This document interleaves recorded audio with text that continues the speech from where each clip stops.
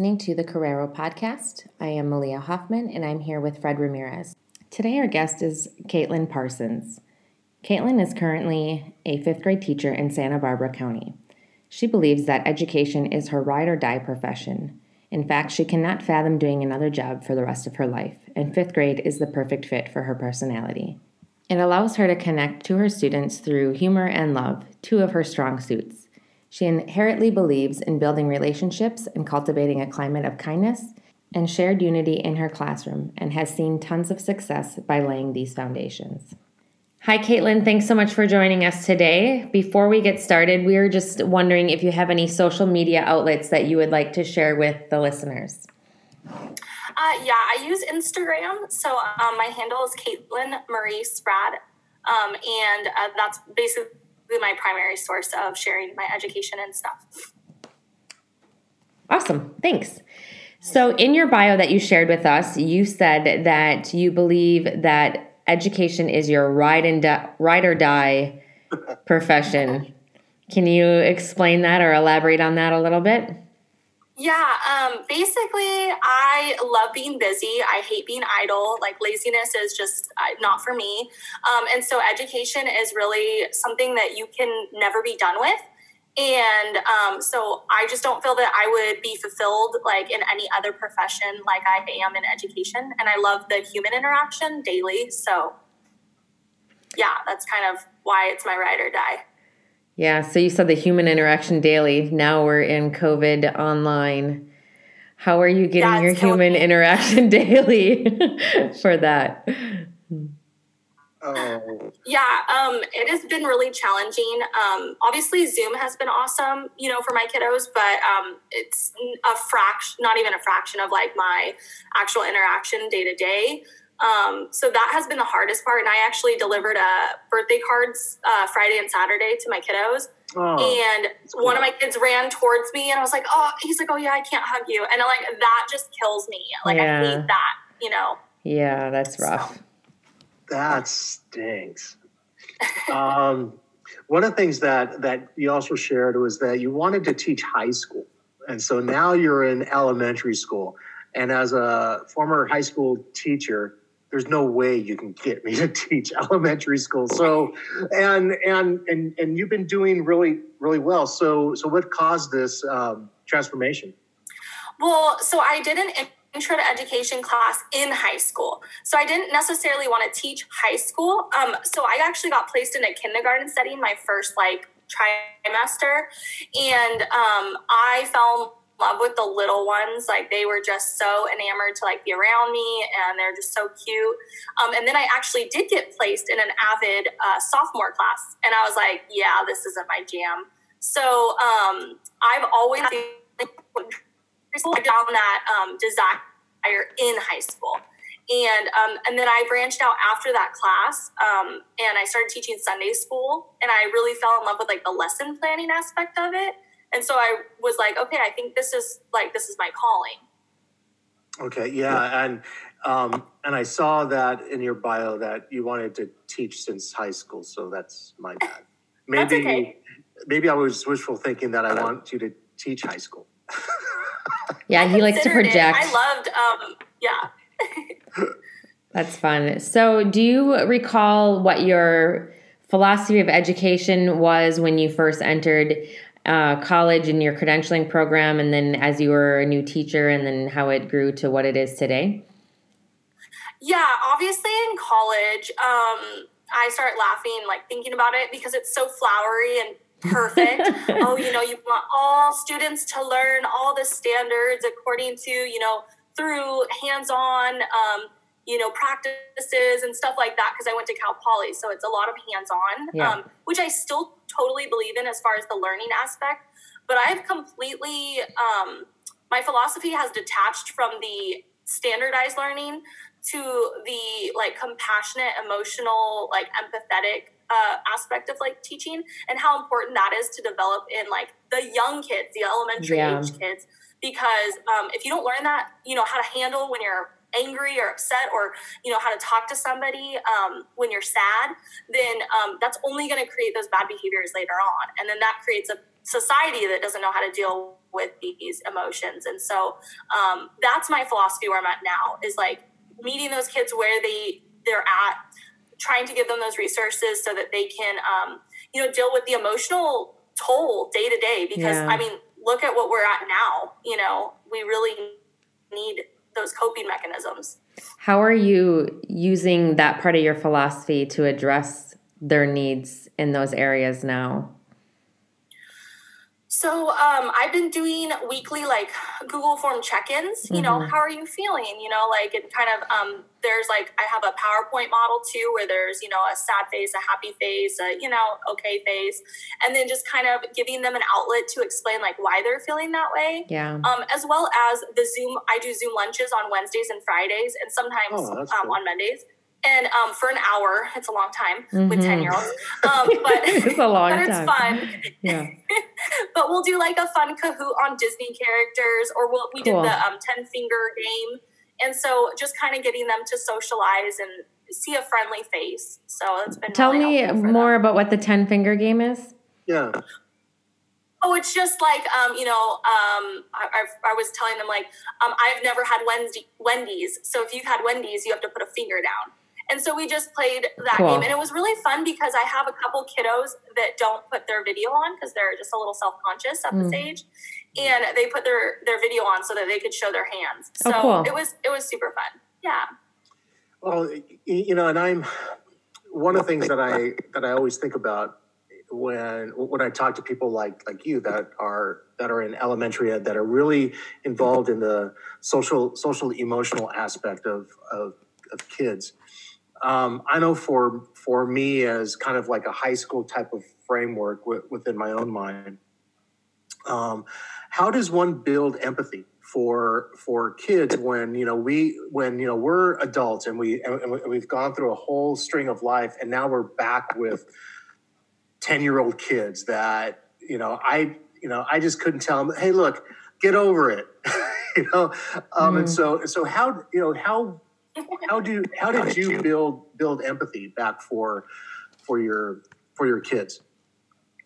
Well, I think it really goes back to when I started doing my research for my master's project, the morning meeting, and like sitting down with them and having those just like real conversations. Hey, have you guys ever had somebody lie to you? Oh yeah, all of a sudden all the hands are raised, and just kind of talking through those things like, oh, well, how did that make you feel? And like, I would always preface, we're not going to go into names and details, but how did that make you feel? How did you react to that? Are you less trusting of that person after the fact? Yeah. Is there any way that you can gain back that trust? We also did that activity that's really iconic where you take the paper and you crumple it and you throw it around the room, and then you say, okay, well, can we unwrinkle this paper?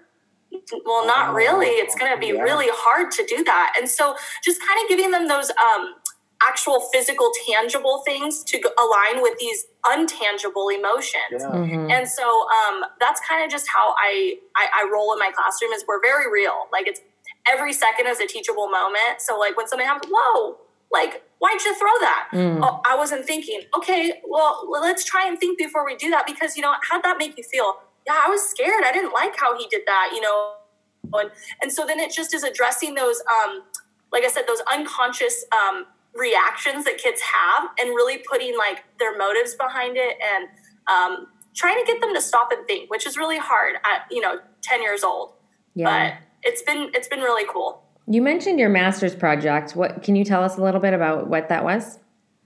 Yeah, so it was all on I loved it. It was all on social emotional learning, and just kind of trying to get the kids to really check in. And so I used the model of the morning meeting. So every morning there would be a message in the back of the room for them to read, and it would be our focus. And it would tie in somehow usually to academics, but they wouldn't know that at first. And we would come and sit on the rug. We'd say good morning to one another every single morning. So they got used to hearing all the names. They knew all the students in the classroom. I have 34. Wow. So it's a lot of kids. That is. And then we would read the message. We'd discuss. Yeah. We'd play a game. And it really just, you could see, like, it allowed me as the educator to see who had a bummer day, who was just amped to go, who might have had, maybe not the best night's sleep. And then the interactions between the peers. You knew when someone was fighting with somebody because they weren't sitting next to each other, so it was just, it was awesome. And it really, the kids, one day out of the whole, school year, we couldn't do the morning meeting because we had an assembly. And they freaked out. They're like, no, we need to do the morning meeting later. I'm like, okay, so we pushed it. So the kids just love that routine. Yeah, it was awesome. So now, reflecting back, because it's been about a good year since you've been done. Yeah. What is your takeaway from that, from your master's? Okay. So after doing that, it wasn't just the positive interactions between peers, which is awesome. But there was data to prove that their scores, their test scores, we were using Achieve 3000, which is a Lexile comprehension-based reading assessment platform. And they read these articles at their own Lexile, and then they ask about 4 to 8 questions on comprehension. And I not only had more students taking them per day than before because they were more motivated and just more energized, I also had their percentages go up by, I can't remember exactly, but I want to say it was 10%. So Wow. It was an outstanding amount of growth. And it was all because these kids were just more engaged and more connected in the classroom. That's really cool. Have you shared this with your own colleagues? Oh, yes. This year, so that was my last year student, and they were a hard group in general, but then I got this group and I was like, oh boy. And I started doing the morning meetings, and I prayed every day because I was like, God, this is more work to do the morning meeting and get them from the rug back to their desk, just because the mass amount of bodies. I had 34 kids. And so, like I said, did a lot of prayer because, like I said, I wanted to get rid of it. But I stuck with it. And, at first it was very joking because they had never had this before. And I had heard that from second grade, this group was labeled they're the horrible group. They're the worst group you're going to get, yada, yada, yada. And I, some days I felt like giving up because it just took it all out of me in 30 minutes in the morning. And I still had, 5.5 more hours with them. But by being patient and really continuing to do that, they started to just transform. It was the most amazing experience. I mean, it took months. It was not easy. So anyone that thinks it's going to just if you have a hard group that you're just going to do it for 2 days and then it's perfect. No. But I'm so glad I stuck with it. I had groups of kiddos in my class that were in kind of small gangs that were against each other. And so that they would plan to fight after school. And by the time we left for the online learning platform, because of all that, they were friends, they were hanging out, they had completely stopped bullying each other. It was awesome to see. That's really good. Yeah, that's cool that you can see somewhat immediate results based off of that practice. Yeah, but I think within one school year. Yeah, and what's I'm really glad what you said, because it's very true. Oftentimes we as teachers we're given something new and we expect immediate results from it. But if we look at our own life when we're learning something new, we're not going to learn it that same day. And so I think that's one of the keys that as educators that we really need to understand, is that things are going to take time. People aren't going to change overnight. I'm not going to change overnight, and especially kids. I was just going to say, in the day and age where everything is instant, you can lose 10 pounds in 5 days by doing this, or you can, get an Amazon package in 2 days, or all of that instant gratification. That's the most challenging part of working in this time frame of education, is because that instant gratification is so ample in our society, but it's not necessarily what is the product in our classrooms every day. And so that's beautiful. Sticking with that is, you just have to have that perseverance and the patience. That's the one thing that I continually ask God for, is more patience, because I'm working on that with my husband as well. So that's going to be eternal. That one. That's awesome. But Fred, you brought up a good point too, is in my doc program, we had a class on how people learn. And one of the assignments for us as adults, because we don't often try new things very often, was to learn something new and document it and reflect. And it was throughout the entire semester. And then provide, like a project to present on that. But that was for us to remember how hard it is to learn something new. So when we're, back teaching adults or teaching, a new group of people, a new skill, just to remember that uncomfort and be okay with that uncomfort in that learning process and not expect immediate results and let it happen, let the process happen. And so you were talking about, as we're talking about how we are now, can you reflect back to when you were your own kid's age? How are things different? How are they the same? Yeah, so it's so hilarious. I'm having the podcast now. It's almost a blessing in disguise because I went to pick up 6 boxes. Yes, 6. I had 6 boxes of things that I had packed up before college that I haven't looked at in 10 years. It's been 10 years since high school. And I had packed up all my younger age things. So everything from birth till high school was in there. And looking back at that, I had some letters that I had written to my parents, to my friends. And it was just not only nostalgic, but just it reminded me of how the pure innocence and the pure amount of whenever something is happening, whether you're sad, happy, angry, it's then and there. It is right on your forefront. And how for me an outlet was writing. So I would always write letters or write in my diary. And so those are hilarious to read. But that was my way of coping. And so I go back to thinking about my kids now in this time frame and try and figure out what are coping mechanisms that they can have in order to deal with all the feelings that they're feeling. Because we go through a range of emotions daily from, 8 a.m. till 9 a.m., even sometimes. So I think that's the biggest thing I can remember is those feelings, just being very emotional. And maybe that hasn't changed a whole lot since I've been an adult. Because when I feel sad, it's I feel sad. And I can really relate to other people. And I can see that in some of my students in class is they get so emotional because they're feeling so deeply being hurt or, or being angry. And so, I'm just trying to work that into how I teach. So now are you, you were sharing that when you were younger, you would write a lot of things down. Are you as reflective now as a 5th grade teacher? I am reflective in the manner of, I've adapted from writing everything down to taking pictures of everything, which is a little bit. Cool. Oh gosh, yeah.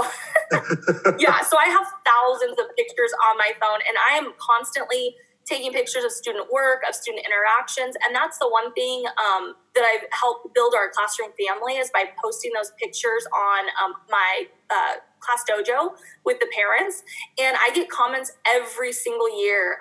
Wow, I've never seen my kids learn in the classroom before. I've never seen them, on a field trip, documenting what they're doing. We went to Cal Poly and did a science lab. I've never seen that before. Thank you for sharing that. And that's reflective. I'll sometimes sit on the couch and go through and remember, classes and the things that we did and how I've evolved that lesson plan or, whatever. So that's kind of how I reflect a little bit nowadays because I don't have as much time to write everything down, but yeah. That's cool because a lot of times we take a bunch of pictures and then we keep them in our phone until our phone runs out of space. And then who knows what happens to them. But I like that you're sharing them with the families and that you are reflecting on them too. And it's a nice way. It's a nice way to have a portfolio for that student from the beginning of the year to the end of the year, just to see how much they've grown physically and then also their work. So that's fun. Yeah, I also there's like power in printing out those photos, and there's been a lot of evidence to show that the kids that see themselves in photos, like in the home especially, have better self-confidence. So I have probably 250 photos on my wall in my classroom of this year. Wow. So that's something, and they each have their own picture frame with their face in it, and it says like, I am awesome, or I am kind, or so then they're seeing that daily, and it totally does just amp up that room energy. Yeah. And we just feel more united, and I'll go and post those new pictures, and they'll go and run over in the mornings, and they get so excited to see themselves. So That's fun. I love that. So do you use PBLs in your classroom? And then if you do you have a favorite that you want to share and talk about?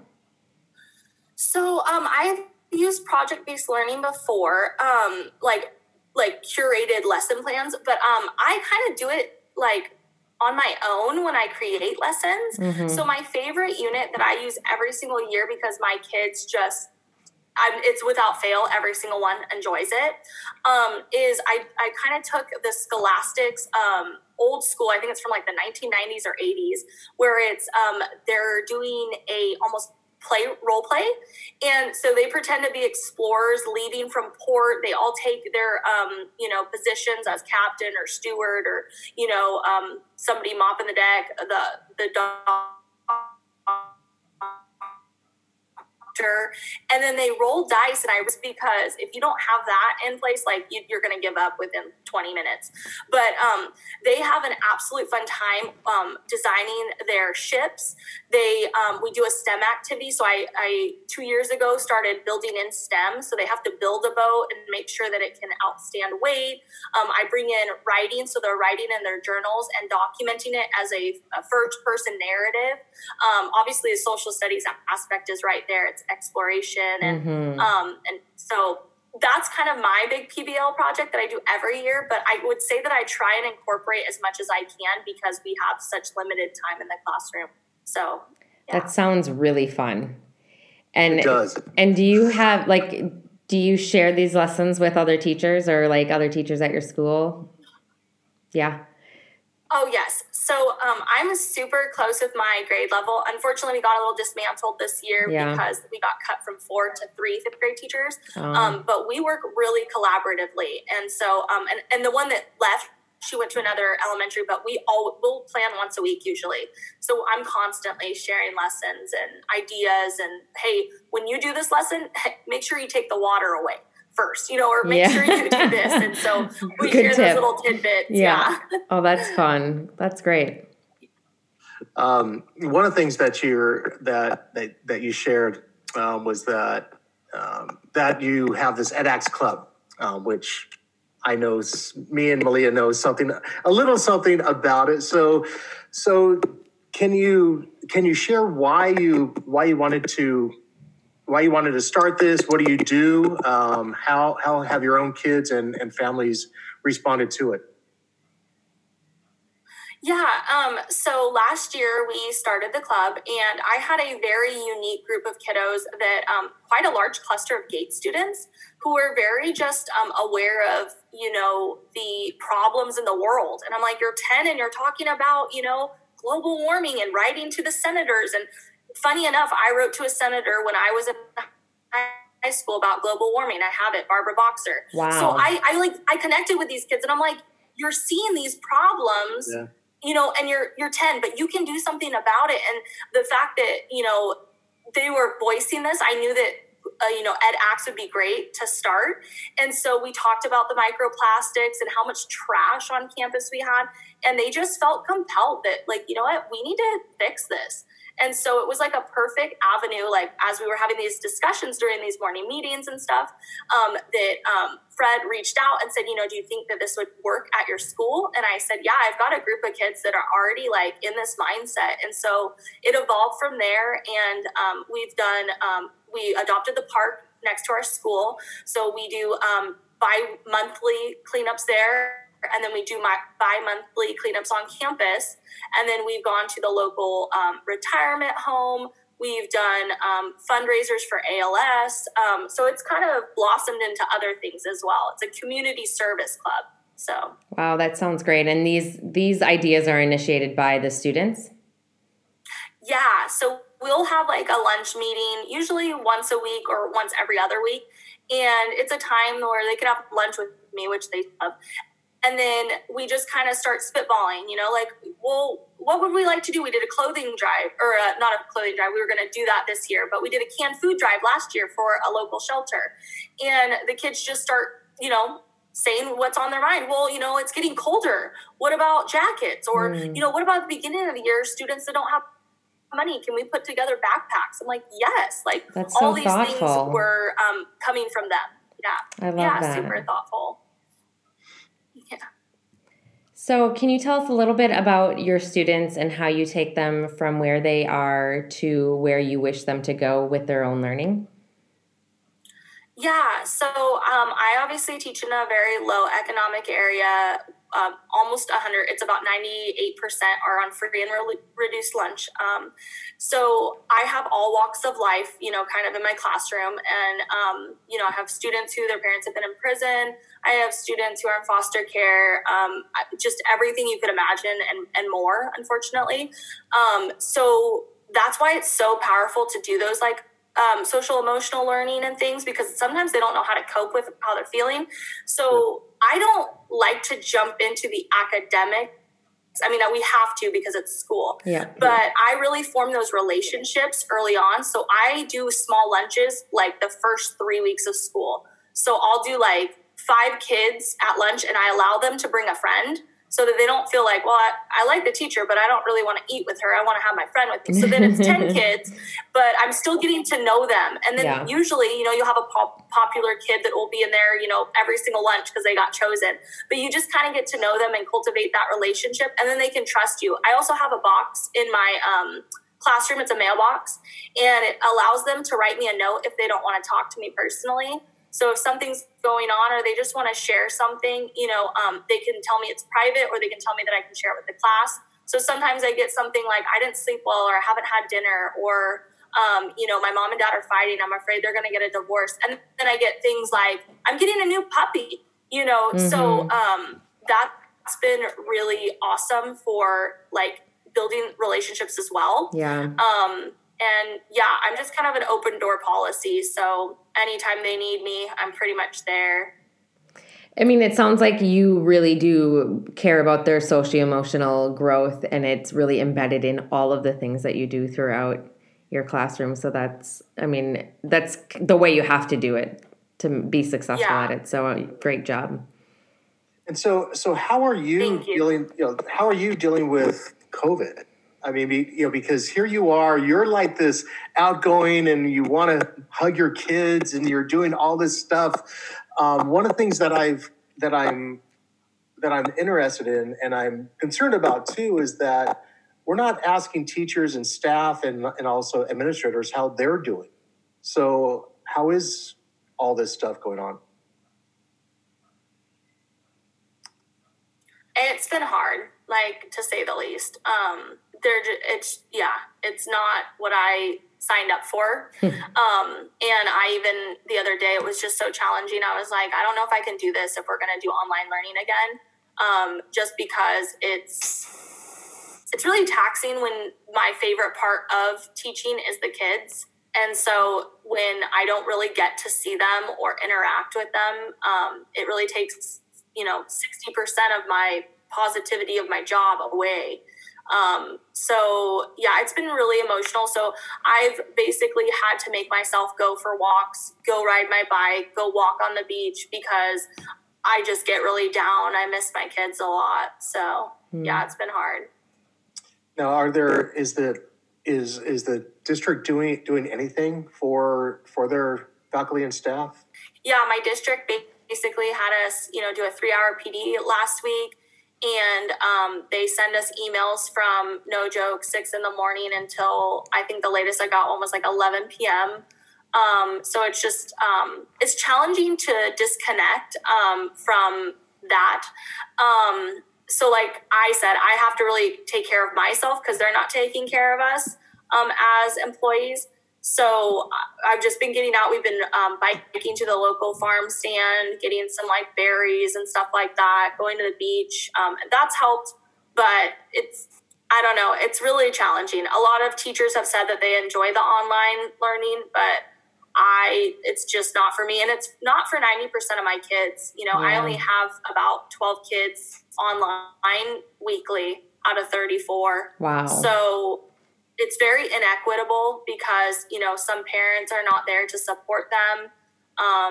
You know, I have a lot of parents still working, or sick. And so, you know, I can't blame them, and that's why we're not holding them accountable for grades right now. But I just can't imagine doing another year like this. I said I would volunteer to go in. I'm like, to that point, you know, like I'll go in, I'll be the teacher there because this is just not my thing. Yeah. Learned a lot, but yeah. Yeah, I wonder if like a team teaching kind of aspect would work where you could partner with another teacher who prefers to teach online, where you do the in school and your partner does the online, but you share kids. That might be something that would be workable. Well, it's sad to see that funding's going to be cut quite a bit again. So at least in California. Oof. So yeah, that's rough. It's really rough because I would say that funding is even more important now, especially to provide access to those who don't have it, because it's a necessity at this point. Yeah. So let's brighten things up a little bit. If you had a magic wand and you had three wishes for your kids and or your school, what would those three wishes be? So my number one wish, like if I only had one, this would be like what I would have to ask for, is that just my kids would feel loved at home, and that somebody would be there to support them emotionally and not physically, but just like there and there to kind of cheer them on. Because sometimes that's the hardest part in my class is they've never had somebody that like truly deeply cares about them and is willing to fight for them, even when they've been really mean and nasty towards me, but I'm still there greeting them in the mornings. They just assume that I'm going to brush them off. And so I wish that every single one of my kids would have that unconditional love at home and support. And then my second wish would be that they didn't have social media at this age. It's created a lot of complexes. It's created a lot of challenges as an educator. I'm all for them communicating and voicing their opinions and having outlets for things. But unfortunately, the social media is not filtered enough for those young eyes. And so there's a lot of things that they're being exposed to that, I can't even fathom. And then my third wish, my wish for them would be to all experience something that like they want so greatly and to fail at, but to still persevere through it. Because I know that is challenging and is emotional, and like, you know, how much you can hurt from it. You grow so much more after you get through that, whether that be a relationship not working out, a sport not working out, failing on a test and going back and, asking for support and help and studying harder. But just something that they've wanted so badly, but not to get, and then to learn from that and keep going. I love that. Yeah, that's really good, because one of the things that, as you know, when we first started talking about edX, you know, you and I were kind of in that same mindset that failure is good. It's a wonderful way to learn, because once we fail, we found something that didn't work. So now let's try to find something else. Yeah. It's very powerful. Yeah. As we wrap up, we do like to ask for our guests' call to action. So one thing that our listeners could take away from you, and maybe you could share what your call to action would be. Yeah. I was thinking about that very deeply, because I'm like, what is sometimes you feel very minuscule in this world, especially now with everything going on. Yeah. But I've noticed that the biggest thing or the greatest thing that's come out of this is people seem to be more kind. They seem to smile harder.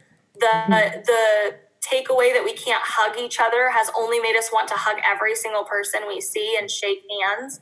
So I just, my action or my call to action is just to continue to show compassion and love and kindness to everyone, and hoping that in doing so, it creates that ripple effect that I totally believe in. And it might not be right, instantaneously, but hopefully down the line that comes back around. And so I think if everyone can kind of just take a step back and pause and really reflect on that and try and do that in their everyday life, we can really have a much better world. That's beautiful. That's poetic, and I think that's a great place for us to end this on. Caitlin, thanks so much for your time today, and thanks for sharing your classroom and your practices with us. And I think that there's so much that educators could learn from you. So we appreciate all your heart and love that you pour into your students. So thank you. Thank you so much for having me. It was awesome.